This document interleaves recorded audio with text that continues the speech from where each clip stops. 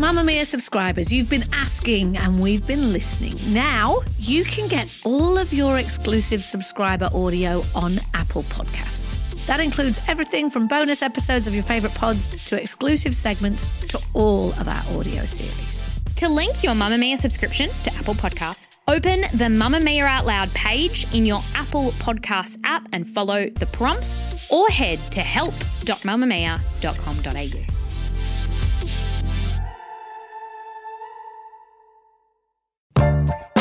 Welcome to Mamamia Out Loud. It's what women are talking about. I'm Holly Wainwright. I am head of content here at Mamamia. We thought we should introduce ourselves a little bit more. Those of you who know me know my voice, my dulcet tones, originally from Manchester in the UK. And I work here with... I'm Jessie Friedman. Oh. This is going to be seamless. We're going to explain why in a moment. I tell you what, we'll point. I'm going to go first. Thank you, Mia. Second. I'm Jessie Stevens and I am the assistant head of content here at Mamamia. I'm a writer and an editor and the host of True Crime Conversations. I sound a little less cheery in that one. Got to be quite monotone to respect the content. And I also do Married at First Sight recaps, which is, the highlight of my career. And I'm Mia Friedman. I changed my title on the reg, but I am the co-founder of Mamamia and... What did I call myself recently? The Chief... Only Creative Officer. Creative Officer. I don't know, something. Doesn't matter. She's important. On today's show, is it ever okay for a partner to comment on what you eat? And there's been a battle for hearts and minds played out in red carpet frocks and public PDA over in England. And it looks like Harry and Meghan have won it. But first...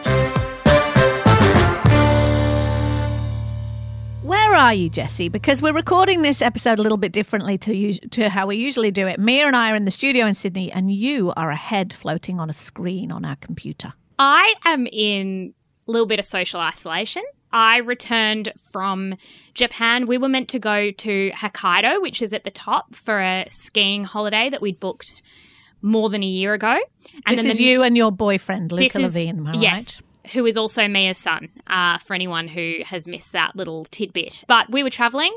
We had booked this holiday a very long time ago, and then we were probably 12 hours from getting on a plane at night, and I was doing my nightly sweep of the news and read that Hokkaido was in a state of emergency because of coronavirus. And so it was very difficult to get any information about whether you should go or whether you shouldn't. But what a state of emergency meant in this particular circumstance was that there was a lockdown and that everyone was being advised to stay indoors because there had been quite a significant jump in numbers in the few days before. So we ended up getting really helpful advice, which was basically there's a state of emergency, stay where you are. We were in Hiroshima at the time.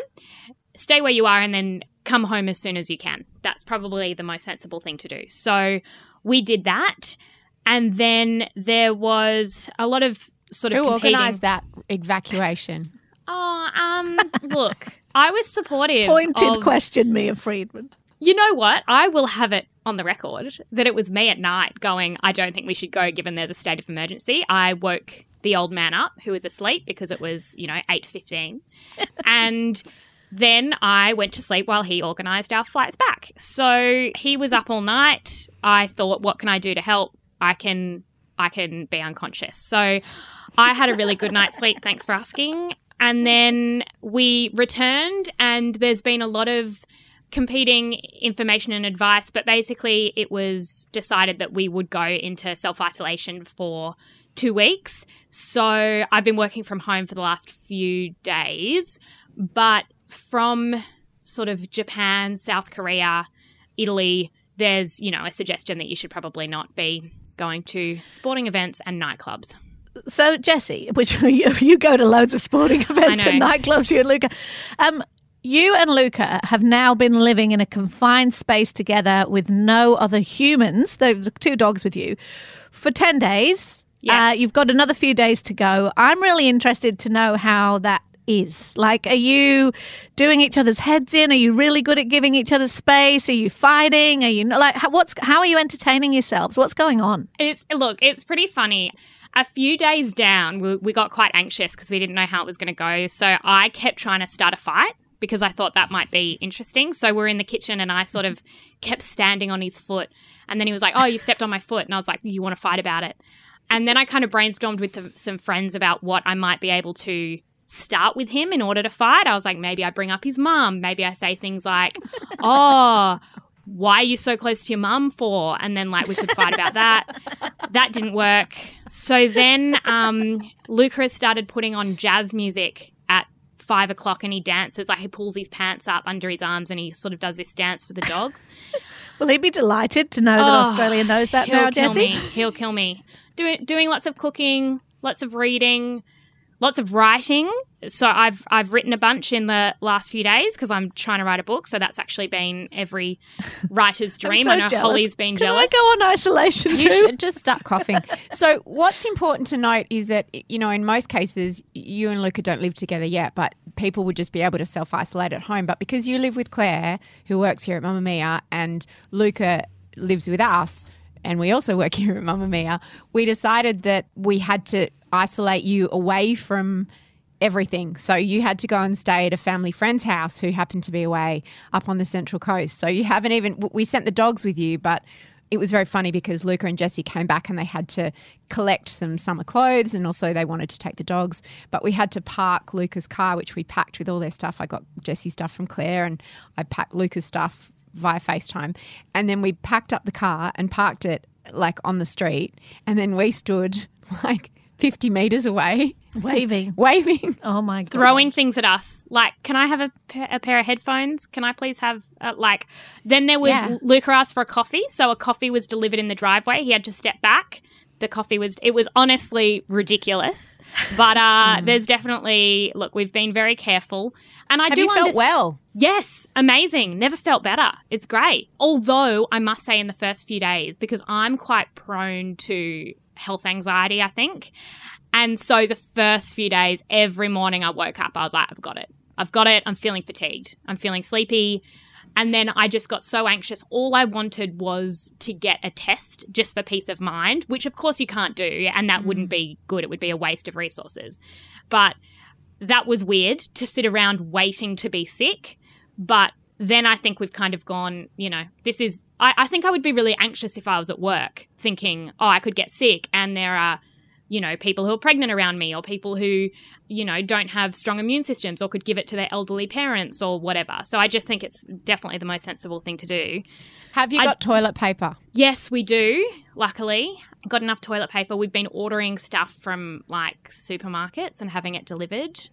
That's been quite good. But I've lost my mind a little bit. Like I've been online this week and I have forgotten how to speak to people respectfully, which has been interesting. I got into the morning meeting yesterday and I just started yelling my pitches, which were probably a little bit panicked. I really enjoy telling people the worst case scenario for coronavirus, which no one wants to hear and isn't helpful. But I don't have any barometer of like what's normal anymore. Like to be honest, Jessie, I don't think anybody does. I don't think that anybody, whether they're in isolation or not at the moment, knows whether we should be telling each other all the horror stories or telling each other it's all going to be fine, because nobody knows for sure. And that's been really interesting watching the media play this out. And here at Mamamia, every day we're making decisions, of course, about how many stories to publish about the coronavirus, what kind of tone they should take. And we said on Out Loud last week, when we didn't have you here, my friend, that on Out Loud we're going to talk a lot about how people are feeling about coronavirus, but we're not experts in this. And there's way too much information out there from people who are not experts in this. So we've done lots of episodes of The Quickie, our news show, which is much more factual, and we've got a really good one yesterday about what it actually feels like. We've got a really good one tomorrow about what it's like to be in lockdown. But a lot of the hysteria and the question marks about whether or not you should be in lockdown, just like you're just talking about, should you have self-isolated or not, are coming out in all kinds of news stories, and very notably this weekend in the story about the Melbourne doctor. So Chris Higgins is a Melbourne GP who has tested positive for having the coronavirus. Father of Missy. He is. And so at the weekend, the first thing that happened is that the Victorian Health Minister, Jenny Mikakos, came out and said that she was flabbergasted. That was the word that she used, that a GP from Melbourne had seen up to 70 patients and has now tested positive for the coronavirus. And the first wave of media about it was very critical. And I have to say, even myself looking at that at home, I was like, oh my God, that sounds terrible. But just like anything in the world ever, as soon as you hear a little bit more about it and you learn the other side of the story, you suddenly start to look at that differently. So what came out next is that, yes, indeed, this GP is Chris Higgins, who is the doctor of Missy Higgins, the pop star. Not that that is relevant, but obviously makes it a more juicy story. And that he himself had come back from America and he'd been on a flight. He had none of the symptoms that anyone was looking for. He had a very slight sniffle, but by the time he got back to work, the sniffle had gone. And he went to work. And then it turned out that he was tested for the coronavirus, which he said when he did the swab, he did it because medical professions are encouraged to do it. He found out that he did have it and he was flabbergasted. Now, there was all the criticism at the first for how could a doctor be so irresponsible. And then very quickly, the next wave of criticism is of the Victorian Health Minister, of doctors like Karen Phelps and lots of doctors' groups representatives saying this is vastly unfair. Chris Higgins himself has come out and said this is vastly unfair. And also making the point that health professionals have to go to work sick all the time. And he wasn't sick as in coughing, spluttering, snotty. But this is the thing that's interesting about this is everybody does. It's very hard to know where to draw that line. And it's been really interesting watching it play out. Do you remember a few years ago there was an advertising campaign for a cold and flu medication and it was all about Soldier On? Soldier on with Codral, soldier on, soldier on. And it was, I got to sing. Yeah. I just snuck that one in. And there were all these people, you know, taking their medication and going to work and going to school. And that was the philosophy, that you shouldn't take sickies, you should try to push through it. And we've always had a very different view at Mamamia. We have a red card policy so that if anyone's coughing or sneezing, they get the red card. And it's funny, we often have the reverse problem here of people pretending that they're well and coming to work. And then everyone we've got the ability to hold up the red card. It's funny, my daughter's at school. She's not at school this week because she's been unwell. She's just got a cold. But ever since I interviewed Gabby Stroud, who is a teacher, and she said, you know, the number of parents that send their kids to school sick is really terrible. And I've thought about it a lot more and the responsibility that we all have to self-isolate when we are sick. I know, but it's a privilege to be able to self-isolate. Yeah, that's true too. It's a privilege for people to not go to work and then not get paid. It's a privilege to be able to... The reason that parents send their kids to school sick is not because they don't care. And I'm not saying it's a good thing. I agree with you, Mia. We should be much more vigilant about it. I know I should be much more vigilant about it.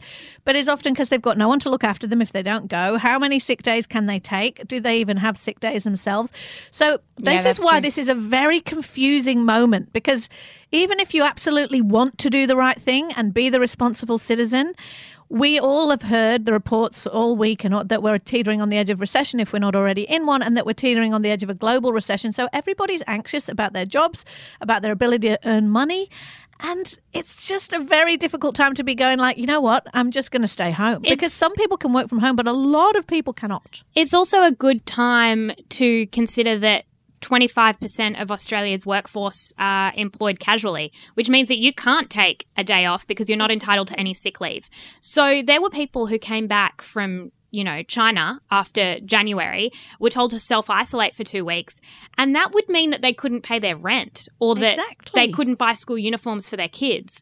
So when you're making a choice, I can see how you might make the one that, you know, can probably be perceived as a little selfish or whatever. But I think we're also existing at a time when we've been quite, especially in the Western world, quite individualistic in terms of how we look at health. And this is really considering the tribe over the individual, because we're not self-isolating for ourselves. We're doing it for the people who are more vulnerable than we are.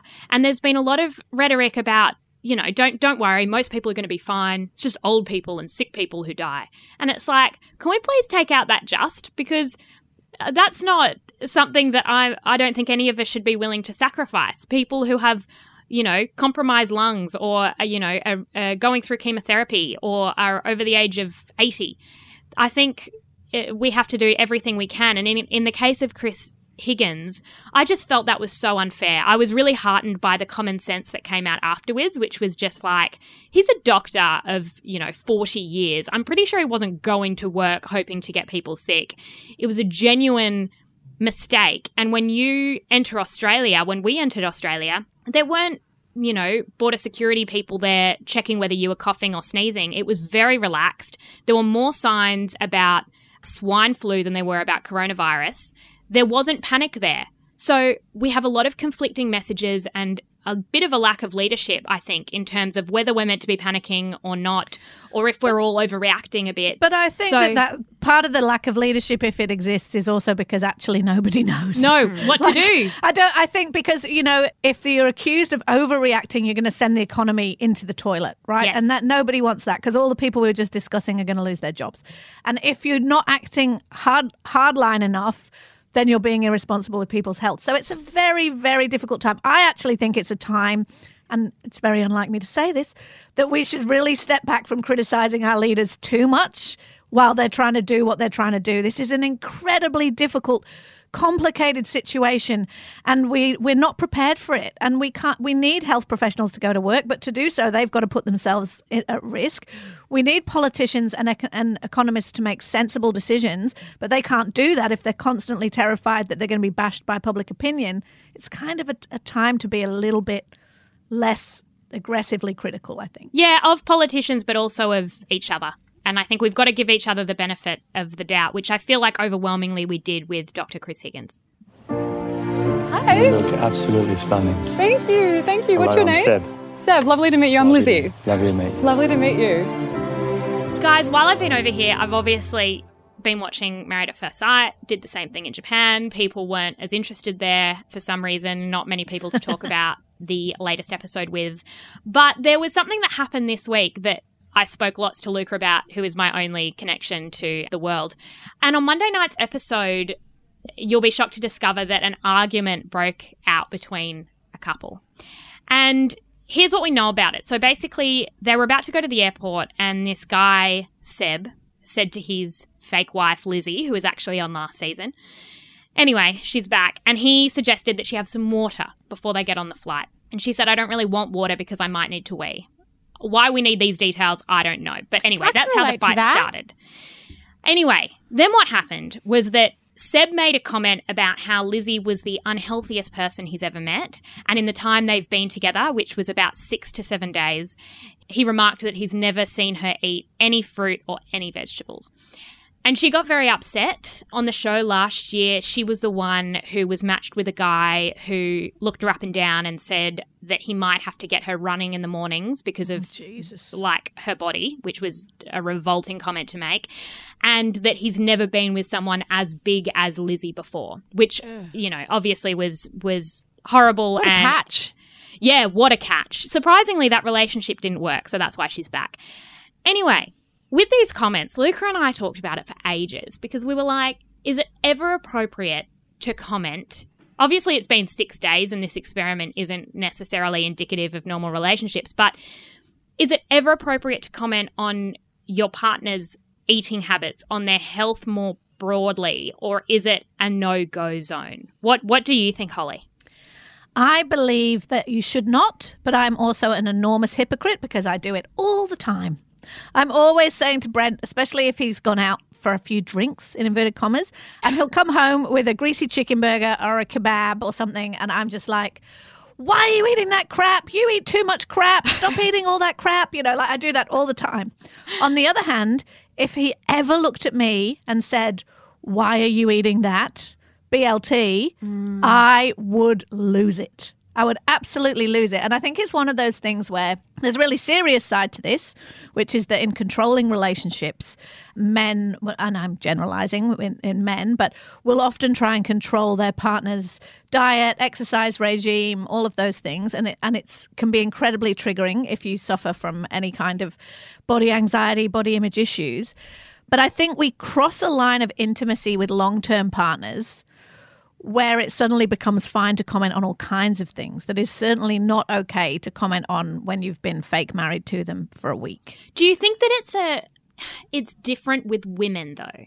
Because I also think there's so much wrapped up with women where we have such a complicated relationship with food. Even those of us who have never necessarily had an eating disorder is very, very complicated. And there's something that feels very private about how you eat. Even though you do it in public, it feels very, very private. And so for someone to comment feels like they're kind of reaching inside you and making this awful judgment about who you are as a person. Like it just makes me feel icky.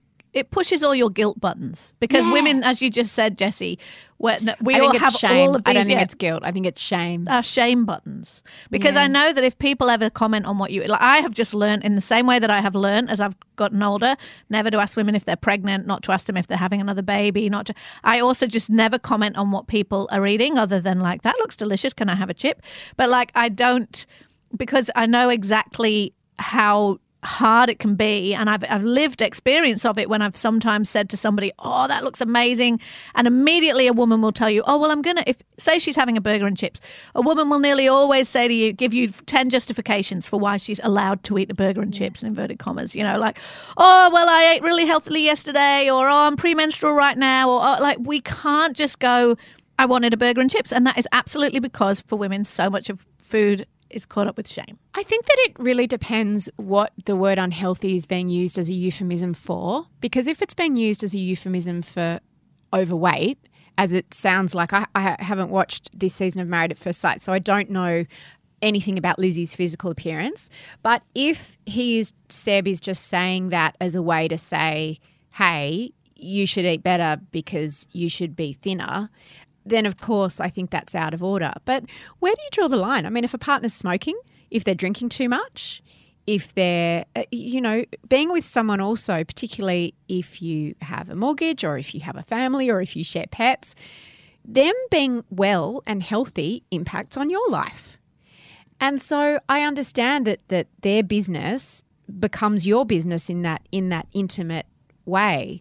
And then, of course, there's the question of children. Like, a lot of parents are very tortured about how we speak to children about food now, because when children are eating all sorts of junk, can you talk about them being healthy or unhealthy? We're terrified of obesity and we're terrified of triggering an eating disorder. So it often seems as a parent that there is no way to talk to your child about what they're eating without making a mistake. So I think it's just a really fraught area. And I think when we talk about health, I mean, my husband's constantly telling us all in the family to drink more water, constantly, because he wants us to be hydrated. Now, there's nothing shaming about that. It feels very neutral. It's just bloody annoying. And he's also not always wrong. But that's him being concerned for our health. He never comments on what I eat, but, you know. Is that the intimacy barrier though, right? So again, if you were dating, if you're in the early stages of dating him and he was talking to you about how much water you drank, it would be different, right? It would feel controlling. I think it's an interesting conversation to have at a time when health has never been more publicly discussed, right? Like when we were in Japan, there was a story going around of a guy who sneezed on a train and another guy pressed the emergency button and the train had to stop, right? So I feel like we've got this sense, and it was true. It was like all in the Japan Times and stuff. But that's the times we're living in. Health, other people's health has never been more our business. Not necessarily what they're eating, but isn't it interesting that we would, support red carding someone, but then you see someone smoking, drinking too much, eating, foods that we don't think they should eat, and that's kind of the line. I agree with you. I would feel extremely uncomfortable if my partner said, I think your eating habits are unhealthy, but I'm a hypocrite too because I say it to my sister all the time, because when she's anxious or stressed, she doesn't eat proper meals, and so I'll stop her and go, what did you have for lunch today? What did you have for breakfast? I do that all the time, and it's incredibly paternalistic and rude. And it's also caring and lovely. But she's also a 29-year-old woman who is her own person. And I think it's a question of whether your health belongs to you or whether your health is something that belongs to everyone and we're free to comment on it. And I'm not sure where I sit because it is a little bit controlling. But it's what Mia said before, is that Claire's health matters enormously to you. The person who sits next to you at work, who is not your sister and who you might like, but, you have no intimate relationship with, their health is their business, but your sister's health kind of is your business. And the thing is, you've also got to remember about intimate relationships of that kind. You can say that, and that's you're fine to say that, but she's also fine to tell you to get stuffed. You know what I mean? Like you can say you need to eat proper meals, and she can say, piss off, Jessie. Like, I'm a 29-year-old woman, and that's okay too. You know what I mean? Like, I think... But you're not trying to shame her. I think it comes down to intention. Yes, intention, absolutely. I'll never forget when I worked in a different kind of all-female environment than I do now at Mamamia. I once was having muesli for breakfast in the office kitchen. Like, I had some muesli and I put like skimmed milk on it, whatever. And this woman came in and she looked at my bowl and she just said, oh, I wish I could eat muesli. She said, so much sugar. And then she walked out. But I was just like so mortified. Her intention was not concern about my health. I've had the same thing. I had a friend make a comment when I ate a Caesar salad, and she obviously thought I was eating it because I thought that it was healthy, and she took it upon herself to tell me how fattening the sauce was and how if I thought that was healthy, then I was actually probably wrong. And I had another friend comment, my vice is Easter eggs. Like I can't, obviously, like the little ones. I can't eat one. I have to eat like 55. And I was eating them and I had the wrappers in front of me, and a friend turned to me and was like, look at how many wrappers there are. Oh my goodness.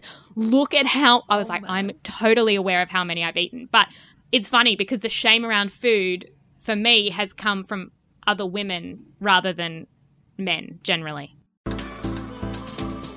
Move by Mamamia is the exercise app for anybody, anywhere.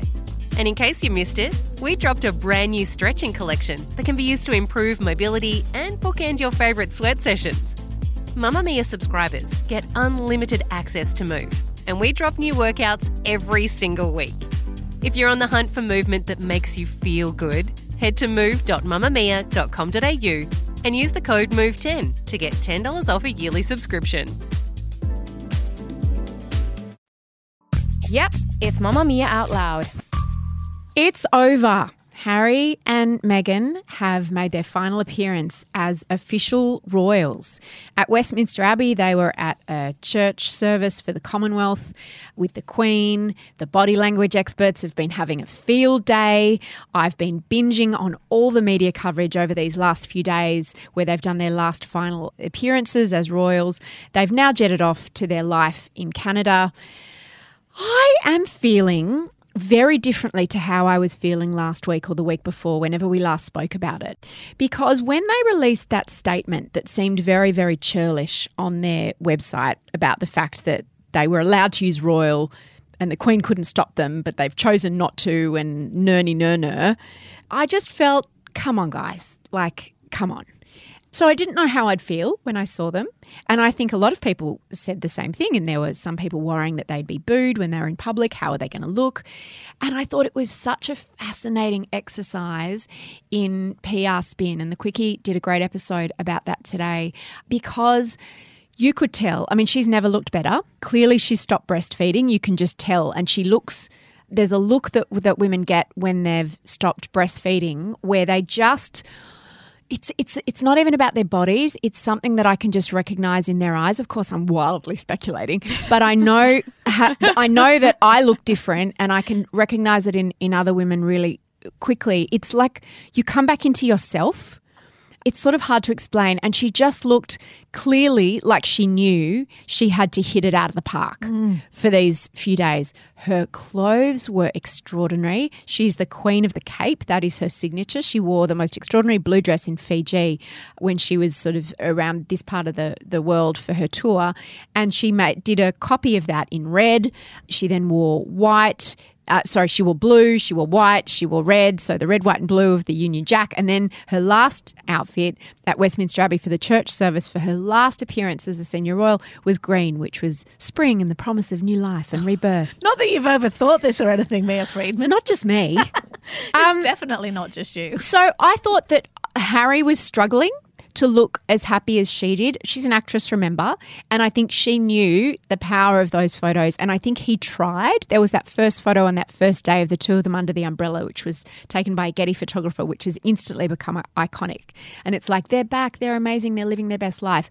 I think we saw over the next few days Harry struggling in public a lot more. There was that very awkward exchange at Westminster Abbey with William and Kate, which I watched on GIF or GIF, whatever you call it, like 1,000 times. Why was it awkward? William. I haven't seen it. Oh, because Meghan kind of did a sort of a fake smile, like trying and just going, hi. And Harry sort of did this closed lip smile. And then William sort of went, hi, cursorily. And then Kate just didn't seem to say anything at all. And it was just incredibly awkward. And then I'm sure that it was William's people that leaked, because I'm always like, whenever you hear this behind the scenes information from so-called sources, I always think, okay, who looks good in this story? And that's usually a clue of who leaked it. So it said that because of the formal arrangements with walking into the church, originally Harry and Meghan were meant to be walking in with the Queen and Prince Charles and William and Kate in the official party. But on the weekend, they were told that they would not be allowed to walk with the official party. And reports said that they became very upset and emotional. So William and Kate stepped in to try to mediate the situation and offered to sit in the church and also not come in with the royal party. And I thought, Team Cambridge is leaking that information. Anyway, what do you guys think about it all? Imagine, you know, when you've got a big presentation at work, like it's a really big day at work, and you know you wake up in that morning and you're like, okay, like really got to have my game face on today. Like I've really got to nail this. This was that times a million, as you said, Mia. They knew, and they've known for ages, that they were going to have 3 or 4 days of back-to-back events that were going to be the most photographed, dissected, talked about in the world. And it wasn't just turning up in a dress, because as just illustrated, every single movement, facial expression, choice of jewelry, hat, whatever, was going to mean something. And I just imagine that pressure. And then I think that Harry and Meghan must have been looking at each other every morning in bed and going, this is why we're giving this shit up. You know what I mean? Because they can't win that. They seem to have won the PR battle mostly through looking amazing. I think that what they've done very well, and being gracious and looking happy. Yeah, I think what they've done very well in the last 3 days is remind everybody how very excellent they were and are at being royal. You know, all the royal family want to keep the royal family going are people who look amazing, are really natural around people, can engage really well in all those really strange, awkward situations that royals have to do, like shake hands in a line, although they didn't because of COVID, but shake hands in a line with 1 million people and look interested in the one little soundbite they say. These are very specific skills, and Harry and Meg's are actually excellent at it, naturally excellent at it. Whereas you can tell that for Kate, she's had to learn how to be good at that, and now she is good at that, but I don't think she was at the beginning. So I think that what Harry and Meghan's PR triumph is they, in these 4 days, by looking incredible, by beaming, Meghan in particular, by having these lovely moments where she went and spoke on International Women's Day to a group of young men, and she invited one of them up to speak, and he was really funny with her and she was funny with him, and it was all great, is they've reminded everybody, like, this is what you're losing. And I think that is the PR triumph, really, because there were a lot of people who did think they were going to get booed. I know, because England is kind of divided down the middle between people who think snotty, spoilt brats, how very dare they, and people who are like, go, Godspeed, live your lives. Like, that is the division. And it seems that even the media who hate Harry and Meg's have had to grudgingly admit that they've nailed this farewell. Jessie, do you care? No, not at all. Not at all. I'm in my coronavirus bubble, so unless it's to do with that, then I kind of tune out. I can't believe you made me talk about this from a cupboard on the Central Coast. But did you see the scene of Harry, like, getting his elbow and elbow bumping someone as a greeting? Yes. As the new, like, greeting, so they wouldn't touch hands. I just watched that on repeat, being like, but this is the future. Meghan hugged everybody. So they were told not to, that she didn't hug everybody, but she hugged lots of people. So they were told and this is a microcosm of the way the world is reacting right now, right? We've all been given instructions to not shake hands, to not hug, to not kiss. Wills and Kate followed the rules. No handshaking, none of that stuff. Harry did his own cool thing. as you say, like the elbow bump, like that. And Megs just went full out for the hugs because she's like, I'm not afraid. She's like Princess Diana back in the day at the time when she held hands in and caressed somebody who was suffering from AIDS, HIV, which at the time was a monumental thing to do because they were the pariahs and the nation and the world was in a panic. So Meghan's cuddling people, Harry's elbow bumping people, and Wills and Kate have to follow the rules because Wills and Kate just always have to follow the rules. I want to clarify my breastfeeding comment because I think there's a valid point. I want to make but the other part of it that's important is that I have a theory, and it certainly applies to me and it applies to several of my girlfriends. A woman should never make big career decisions or big life decisions, but certainly not big career decisions while she's breastfeeding because you don't make good ones. And that there's feels a like reason the for kind that. of thing that a man would say to a woman. That sounds very like anti-feminist of you, all Mia. I can do is speak my truth, Jessie. All I can do is speak my truth, right? So when I'm breastfeeding, I have no ambition. Like that's when I call my mum and I say, Mum, I think I just want to give up my job and just fold teeny tiny socks. And she's always like, darling, there's a difference between being on maternity leave and this being your life, and you actually get so much joy and you like your job. And I'm like, no, I just want to be home. And then, of course, when I wean, I feel very, very differently. And I've learned that some of the biggest mistakes I've made or tried to make have been while I was breastfeeding, because nature makes us to be very focused on our babies when they're very, very small. And we've got lots of hormones, and particularly when we're breastfeeding. Now, I'm only speaking for myself. This is my theory, just like the green outfit represents spring and the shoots of new life. My theory is that perhaps Meghan should have waited till she weaned before they decided as a couple to quit the royal family. Yeah, very controversial. I would like to know what the Outlouders think in the Facebook group. Don't at me. I just want to know if that was if you've got children, was that your experience of breastfeeding? Because honestly, when I stop breastfeeding, it's like night and day. I can think about myself, my life very, very differently. It's not that I stop caring about my baby. I just have more clarity on perhaps the bigger picture. Well, I've never breastfed. Interesting theory. But my good friend Sally Hepworth, who is, of course, an Australian author who I'm obsessed with, I'll have you know that she wrote a book during maternity leave. So she was very ambitious and got lots done, which also makes us all feel very guilty because, I don't mean that you can't get stuff done. It's like, that's fine that she's writing a book. She was already an author, and we love Sally. She's an out louder. But if she'd have decided to quit her job as a writer during mat leave, I would have been concerned. But she didn't. She just chose to do more of what she did. Oh, you do you. If you want to bloody dye your hair blue when you're breastfeeding, I'm all for it.